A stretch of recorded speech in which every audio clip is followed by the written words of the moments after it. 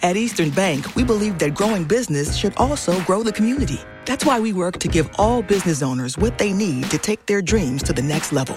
Our dedication to small businesses and communities has inspired us to create the Equity Alliance for Business program and become the #1 SBA lender in Massachusetts for 15 years running. We're proud to be here for all businesses, big and small.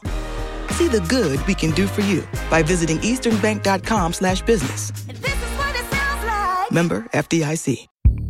In late 2007, the remains of a young woman from the Kaska Nation were discovered in the Yukon woods.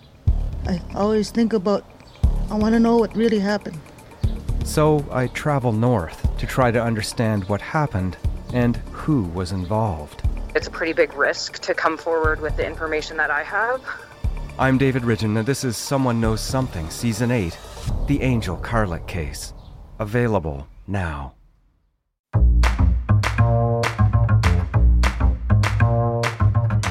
Welcome to Say More from Boston Globe Opinion. I'm Shirley Leung. Betting on sports has been around for as long as sports have existed. But legal sports betting is new in most of America.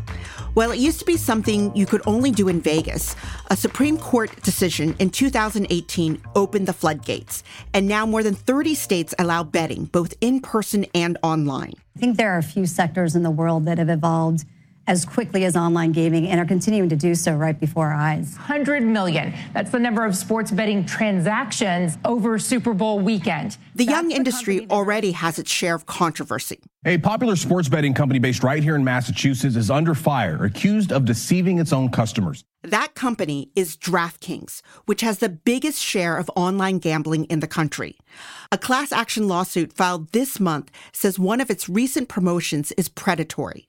The company disputes the claim and says it will vigorously defend itself. My guest today is DraftKings CEO Jason Robins. I spoke to Jason before the class action suit was filed. One of the things we did talk about is the upside of bringing sports betting out of the shadows. I see his point. It means better regulations and new sources of tax revenue. But do those benefits outweigh the downsides? Listen and decide for yourself. Here's our conversation.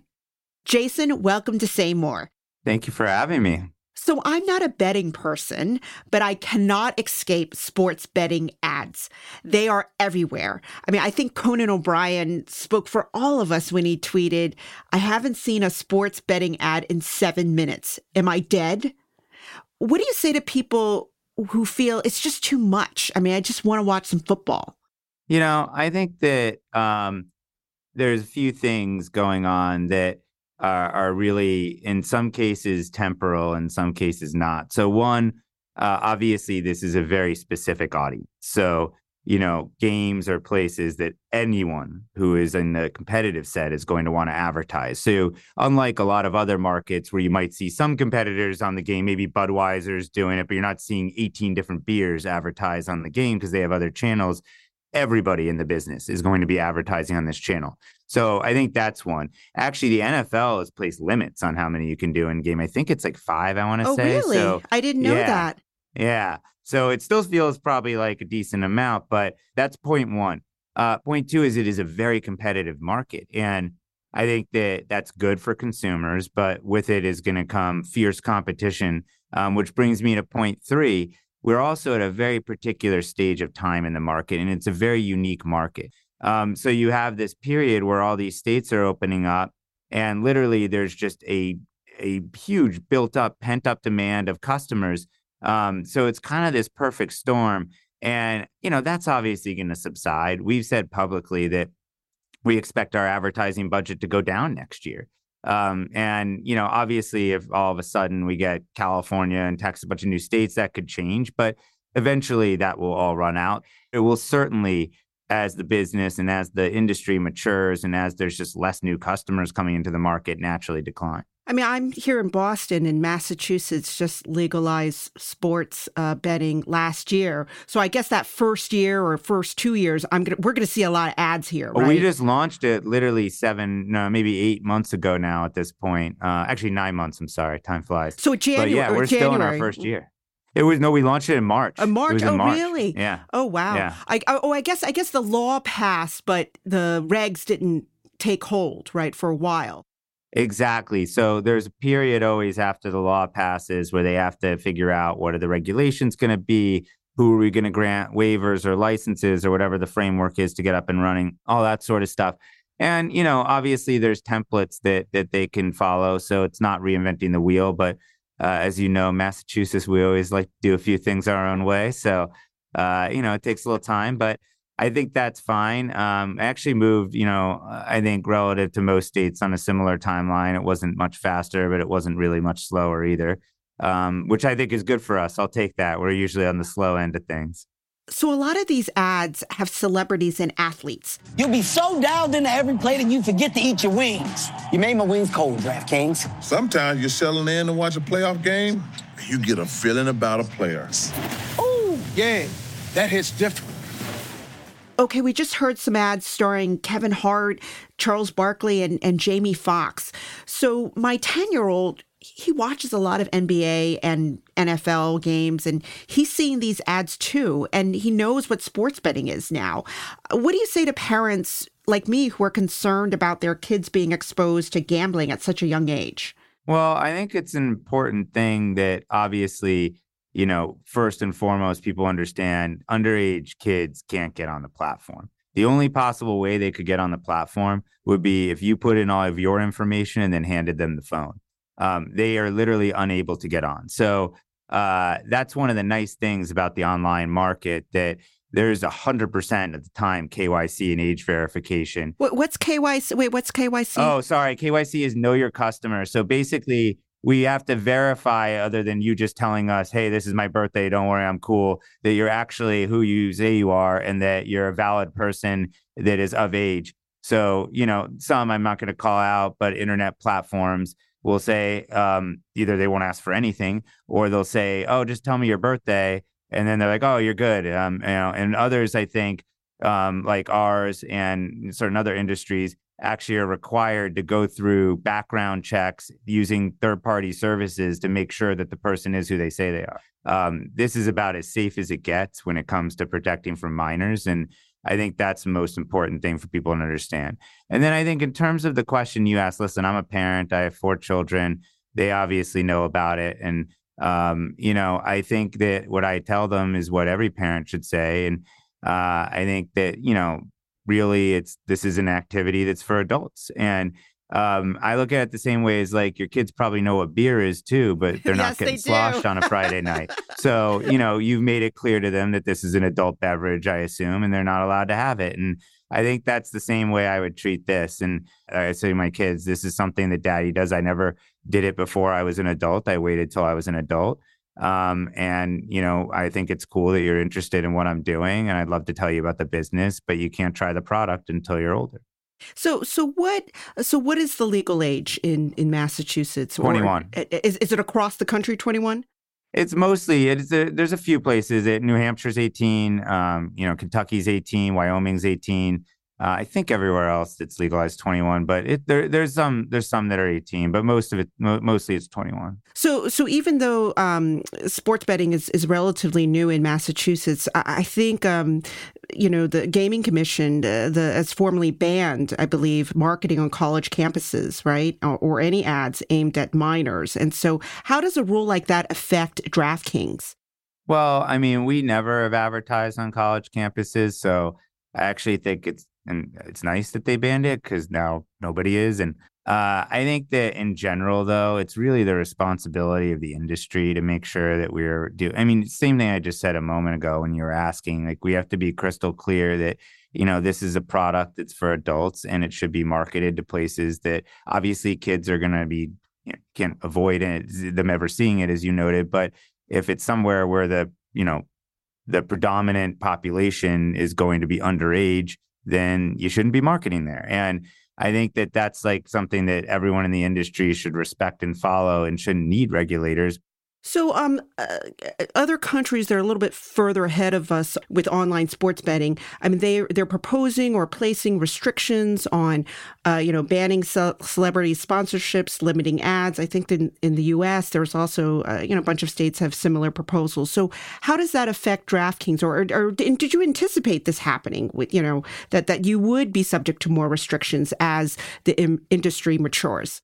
Well, I don't think it has to be that way. I think that in the case of some of the places that you're talking about where this is happening, and it's really the UK mostly, but there's some other parts of Western Europe, it was because the companies didn't do it the right way themselves. And I think really that's what it comes down to. If the companies are actually proactively doing it the right way, then there isn't a need for further regulation. And so there's always this balance, right? I mentioned this earlier. It's competitive, and we're not only competing, we're actually trying to compete with the illegal market and draw customers off of the illegal market. And we already have disadvantages. On the illegal market, they can extend you credit. We can't do that. Oh, wow. That's a big thing we hear all the time from people is like, oh, my bookie just says I can pay him whenever, so I don't have to put in a credit card or anything like that. And they don't get taxed, because we're required, of course, by law, if somebody wins over a certain amount, to report it to the IRS and to make sure that they get the proper tax forms. And you go and bet with a bookie, they're not sending you tax forms. So we're already at certain disadvantages that, we already have to work against. And making it harder to market to the customer at this stage in the industry, I think would be very tough from that perspective. So it's always a balance. I am very optimistic here, by the way. One of the things that's interesting is that most of those that we're competing with are these companies based in the European markets. Our top competitors are all either owned or part of a joint venture or whatever by companies that got their start in Western Europe or elsewhere internationally. And so they've been through this, and they're actually really getting out ahead of it with us. I think if I look at what we're doing now in terms of the industry coming together and coalescing, and some of the things that I know are being worked on in terms of, self-regulating, that just didn't happen in Europe. And I think because one of the nice things about doing it second is you can see the mistakes that were made by sometimes in these cases, the same companies in the first time around and not make them the second time. So when you say the illegal market, what do you mean by that? Well, the old illegal market was the bookie down the street. But, while that still exists, it's really evolved to the offshore websites. If you go Google now, you can find any number of offshore websites that offer, well, now it's legal like in the Caribbean or something like that. Yeah. Or there's ones that are even located here now. Oh, really? Or in Canada. There's people that are using crypto. There's all sorts of different, not just that though. They're all over the place, but there's even ones that are here that are just not being enforced because sometimes the consumers can't even tell the difference between them. And so, you're not allowed to operate betting here if you don't have a license. There are betting companies operating in Massachusetts that do not have a license and are offering products illegally. There always has been this big market of these, and we've done a good job, I think, disrupting a lot of it. It's still not completely, there's still a lot happening in the illegal market, and we could, I think, more enforcement and more, help there would be appreciated. But I think that the idea of, hey, this is a new activity, it really isn't. More of my conversation with Jason Robbins after this short break.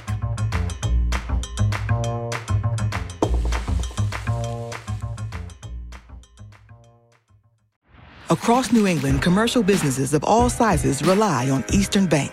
We help clients grow by being able to answer their larger loan needs and by offering innovative solutions, smart decision-making, and one-on-one relationships. From franchise financing to community development and asset-based lending, our knowledgeable and experienced commercial team deeply understands your business and the communities you serve. See how we can help you meet your business goals at easternbank.com/commercial. This is what it sounds like. Member FDIC. As a longtime foreign correspondent, I've worked in lots of places, but nowhere as important to the world as China. I'm Jane Perlez, former Beijing bureau chief for the New York Times. Join me on my new podcast, Face Off, U.S. versus China, where I'll take you behind the scenes in the tumultuous U.S.-China relationship. Find Face Off wherever you get your podcasts. So I'm old enough to remember Cincinnati Reds coach, Pete Rose. Pete Rose, yeah. Yeah, he's being banned from Major League Baseball because of all his sports betting in the 80s. And, you know, the league was concerned about games being fixed. And now all the leagues have formed partnerships with DraftKings and other sports betting companies. So I know sports betting is legal, but the concern, I think, about games being fixed hasn't gone away. So, I mean, isn't it just a matter of time before there's a big scandal? I mean, are you worried about corruption? Well, I think you just noted that happened. That has, like, Pete Rose, that was in what, the 80s? Yeah. I mean, yeah. You know, he wasn't flying to Vegas every time he was betting. So, their illegal market, point A I was making, like, there are plenty of people that have been betting for years. Now, when Pete Rose goes and tries to make a bet with whatever, you know, outlet he had found to do it, what do you think they're doing? They're taking the bet. They're not reporting it. This has existed since, you know, the Black Sox in 1919 or whatever it was, throwing the entire World Series. I mean, this has existed forever, but this was always being run through these, like, sort of, like, the fixing was being done through the illegal markets. And so now I think what's happening is, one, if it does happen, it's getting reported and caught. So it maybe makes it seem like it's happening more, but I don't know that that's true as much as, like, it's actually getting caught. And two, that's kind of the whole point back to, like, why you bring something from an illegal to legal market. Is another one of the points is these types of things, when it's in the illegal market, they're very hard. Like, who knows how long Pete was doing that for before you got caught? You know, I think for us, the second that we see a suspicious bet, we're required to report it to authorities. Well, tell me about that. What do you mean a suspicious bet? I mean, is there a way for you to detect that? There is. In some cases, I don't want to totally reveal because this is how we catch people. We use all sorts of stuff from, like, you know, one, does just the pattern or activity look suspicious? And I don't want to give away too much of what we look for there. Two, you know, okay, where's it coming from? And there's all kinds of stuff that you can use to figure out if it looks suspicious. And just because it's suspicious doesn't mean it actually is. Like, lots of times we'll have suspicious things that don't end up turning into anything. But it's certainly, once a flag is there, we look into it. And if appropriate, we report it to the authorities. How often do you do that? Do you have to report suspicious bets? So we haven't had any, thankfully, that have happened on our platform in terms of suspicious bets. We have had players try and make bets on the platform that we've, blocked because we get a player list from the leagues. But we haven't. These are professional players. Yeah. Usually they're trying to bet on another sport. I mean, see. But it's usually it's harmless. They didn't realize they couldn't or something like that. But there are strict rules, right? I mean, some players have been banned, even if it's not your own league. If you're caught, I think, betting within, like, the facility, right, or stadium, you get dinged. Yeah, I don't know how that works. I mean, I think that certainly players are not allowed to bet on their own sports. I don't actually know in what league. There are different rules, different places, but we have whatever the rules are, in player list coded. And we actually, funny enough, we had a player that wrote into us the other day who just retired that was still on our list, and he was trying to bet, and he was upset because he couldn't get through because we were still blocked. We were basically sending him back saying, "You're a player, you can't bet. Did you know this? Here's information." He's like, "I'm not a player anymore." So it was kind of funny, but I'm glad he was so excited that one of the first things he did after he stopped playing was to play DraftKings. Yeah, I love that. But anyway, I think this is just another example of where there are so many things. Imagine trying to coordinate with a league to have a list of players to make sure that they're not betting in the illegal market. It just wouldn't work. So I actually think, I worry a little bit, and it's just about educating people that people see these things and they think that it's being caused. Instead of, I do think the true story is it's actually getting them caught faster. And hopefully over time that actually reduces the propensity of these things. But I'm not surprised that you're seeing some instances where that happens in the short term, because this has probably been going on forever. We know it's been going on forever, and now they're finally getting caught faster. So did you grow up a huge sports nerd? Yes. I'm still a big sports nerd, but I did grow up one too. So wait, so because a lot of what you do at DraftKings is there's a lot of data, right? Involved. Oh yeah. A lot of sports data involved. So so what were your favorite sports do you like all the sports, or what were your favorite sports to watch or get into? I mean, growing up, it was everything. And I mean, really, especially in like my like college and 20s, before I started the company and had kids, and now I just don't have the time anymore. I would watch everything. Like literally would watch every baseball game for the Red Sox, like every single Patriots game for sure, every Celtics, every Bruins game. I watch them all. I watch golf tournaments. So wait, so has being the CEO and one of the founders of DraftKings, has that changed your relationship to sports? Yeah, I think so, because really, like, it's hard to look at it purely as like a fan of your team anymore. Meaning, like, what I found is that as you get to know the people, whether it's players, whether it's owners, whatever it is, you root for the people you like. And it kind of is hard to do, like, go the other way. Like, if you're like, this team I really wanted to hate because I grew up, they were my rival, but wow, that owner is just the nicest person in the world. Like, it's hard to hate him anymore, and it's hard not to root for him a little bit. So it's changed kind of like my rooting interest to be as much about the hometown. I still love the home. I love Boston teams, to be clear, but I also root for a lot of other teams just because I like the people, and I won't say who, but there's some I root against too because I don't like the people.